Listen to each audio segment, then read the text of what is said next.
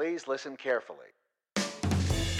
Hello, and welcome to Caveat Realtor with Virginia Realtors, where we discuss the real issues that realtors face. I'm Laura Farley. And I'm Kate Orslan. Remember, Caveat Realtor is meant to provide general legal information. The information, forms, and laws referenced in this episode are accurate as of the date this episode is first released. Nothing we discuss should be considered as legal representation or legal advice. Hi, Kate. Hey, Laura. How's it going? How are you? I'm good. How are you? I'm good. I'm here. I'm excited. Today, we're going to discuss some resources and tips for brokers, any brokers really, but probably especially some considerations for new brokers who are taking over brokerage firm operations, or maybe even brokers who are opening a new brokerage for the first time. Yes. So while you've had years of practice under your belt, you may be newer to firm management and supervising other real estate agents. You certainly didn't get to this position without being very familiar with ethics and laws. But now that you're in a supervisory role, you also need to make sure you have policies for ensuring that the agents you supervise are familiar with all applicable ethics and laws and put those policies into practice, right? You can't just have policies, you actually need to enforce them. Yeah, sometimes having policies that you don't enforce is worse than not having them in the first place. Right. I mean, because then you can't claim you didn't know it wasn't wrong because you had a policy that said it was wrong and you just did it anyways. Sometimes they all did it anyways, right? Not a good action to take. No. And so the good news is that Virginia Realtors has lots of resources for you from our podcast, which, you're listening to right now. Welcome. Glad you know about this. To broker toolkits, which are sales meeting kits. They're resources you can use and during your sales meetings to educate your agents. We also have webinars. We have case studies that the fabulous Kate writes, and lots of other things. These resources that we develop and you can use to help carry out your supervisory responsibilities are available on our website and hopefully help lighten your load. Great. So Laura mentioned our broker toolkits. Those are published monthly and come out with prepared slide deck that you can present to your agents at, one of your presumptively regularly scheduled sales meetings. So it's all prepared for you. You just have to open and click present on the PowerPoint. We also have a monthly newsletter dedicated to brokers. So we have a bunch of resources in there for you, along with education courses that your local association can request from us in the legal department that are specifically geared towards brokers and your broker needs. When you take over as broker for a firm or you open your own firm, the first thing that you should do is examine any contracts, and that includes your independent contractor agreements, the policy and procedures manual for the brokerage, and any other operational documents. Now, reviewing the existing contracts, and you might even want to get an attorney to help you with that, will be a great starting point to understanding the legal obligations of the business. For example, what bills need to be paid, what type of insurance coverage you have, and even what are the firm's obligations to agents. There are so many operational considerations, such as your office space lease, insurance, and utilities. And this is not even an exhaustive list, right? So we're just touching on the surface of what it takes to run your business. Right. We're not even close to exhaustive with that list. We recommend building in regular review periods each year to evaluate these operational considerations so they don't fall through the cracks or only happen in an emergency. It is really easy to keep the same insurance coverage year to year and then forget to make sure that it provides adequate coverage as your business grows and changes. Your review of policy manuals will help you to understand the supervising areas that maybe need your immediate attention. What don't you address? Or what do you address that, as Laura mentioned earlier, that you maybe aren't tracking to make sure that you follow those policies? We have several policy and procedures manuals as a starting point that you can then customize and add or specify certain practices. We have one for residential transactions, one for property management, and even one that teams can use to establish additional practices. These are so important in the event that there is a VREB complaint against you, your firm, your agents. You can use them to demonstrate that you have policies and, again, that you are following the policies. Hopefully. And if not, then it's liability reducer for you as the broker to say, look, I have a policy, I enforce my policy, and this agent just went rogue. Right. So we know that you have questions and issues that may ultimately arise no matter how diligent you are in your practice. And one of the best things that you can do is to set up a good network of support for when things go wrong. I mean, that's true in life, but it's also true in business.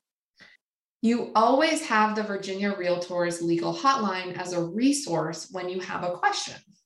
Yep, that is definitely part of your support network. We are here for you. We can provide you with legal information on whatever issue you face and help you figure out what support you might need beyond us. We might even already have a resource on the issue. Some other support people you can consider adding to your network are a business attorney who can provide you with that specific legal advice on any issues your brokerage faces, especially if it's something outside the scope of the legal hotline. 2, all of your insurance contacts, whether property damage insurance or E&O or any of the other type of cybersecurity insurance, whatever security and insurance you're carrying, you want those contacts so you can provide appropriate notice of issues that may require a claim being initiated, right? And then an accountant and or a tax advisor who can help you with your brokerage's finances and tax documents. Again, this list is by no means exhaustive or even mandatory for every brokerage, but those professionals can help you maintain your focus on broker supervision and management while they ensure that some of the traditional business issues are managed appropriately. It also helps to have these people identified before any issue comes up so that you can have that immediate assistance and not have to wait for an initial meeting. Or struggle to find somebody that is available and maybe not end up with your first choice support person. You know, you have to go through 8 attorneys before you find somebody who's able to squeeze you in. And that's not your first, second, third, fourth, fifth, sixth, or even 7th choice person.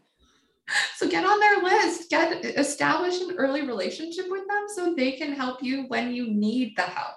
Absolutely. And then finally, never underestimate the support that your fellow brokers can provide. They've been there before and can provide you with some perspectives that might be really useful. Just remember to steer clear of any antitrust issues such as price fixing or group boycotts. Let's take it to the legal hotline. All right. My firm retains records for 3 years from date of execution, ratification, closing, or termination, depending on the type of document. It's what the regs reference. Is that alone sufficient? Well, we would recommend setting up a comprehensive document retention policy with input from an attorney. Adhering to the regulatory requirements for document retention is the minimum requirement, but there may be other considerations for keeping records a bit longer, such as statute of limitation for lawsuits or maintaining records for a tax audit or other reasons. Kate, I think an agent has violated the regulations. As a broker, do I need to send their license back? I think that's a great question. And the answer is, it depends. My favorite. Right? You can really use your discretion and judgment. What is the type of violation? Is it something that you believe was an accident or a knowing disregard for the regulations? What type of liability does it expose for the agent to or the firm to? Agents will make mistakes. We're all human generally, unless you have a robot agent. In which case, congrats. Have we found those? Do we have robot agents? As their supervisor, you need to determine whether the specific violation is of such a serious nature that you want to send their license back. You also need to determine whether it's a type of violation that mandates reporting to the VREB, such as an escrow violation. As part of your broker supervision requirements, you will want to evaluate your policies to see if you need to adjust any of your practices to prevent the same error from happening again. All right, let's cover some ways that you can limit your risk. So first, use Virginia Realtors resources to help you as you move into this new exciting role. We have podcasts, case studies, toolkits, policy manuals, and more to help support you. Have policies, just have them, but also make sure you enforce these policies with your agents. This will help protect them, also you. We know issues are somewhat inevitable. When faced with a problem, don't panic. Great advice, don't panic. Work with your support network to find a solution. Update your policy and procedure manual on a regular schedule at least once a year. Keep it current. Caveat Realtor is a weekly podcast with episodes released every Tuesday. Our podcast is available for streaming through iTunes, Stitcher, Spotify, and Google Play. Subscribe to our podcast to get automatic updates when we have new episodes, and please rate us. Remember, members of Virginia Realtors have access to our legal hotline, where we can provide you with legal information.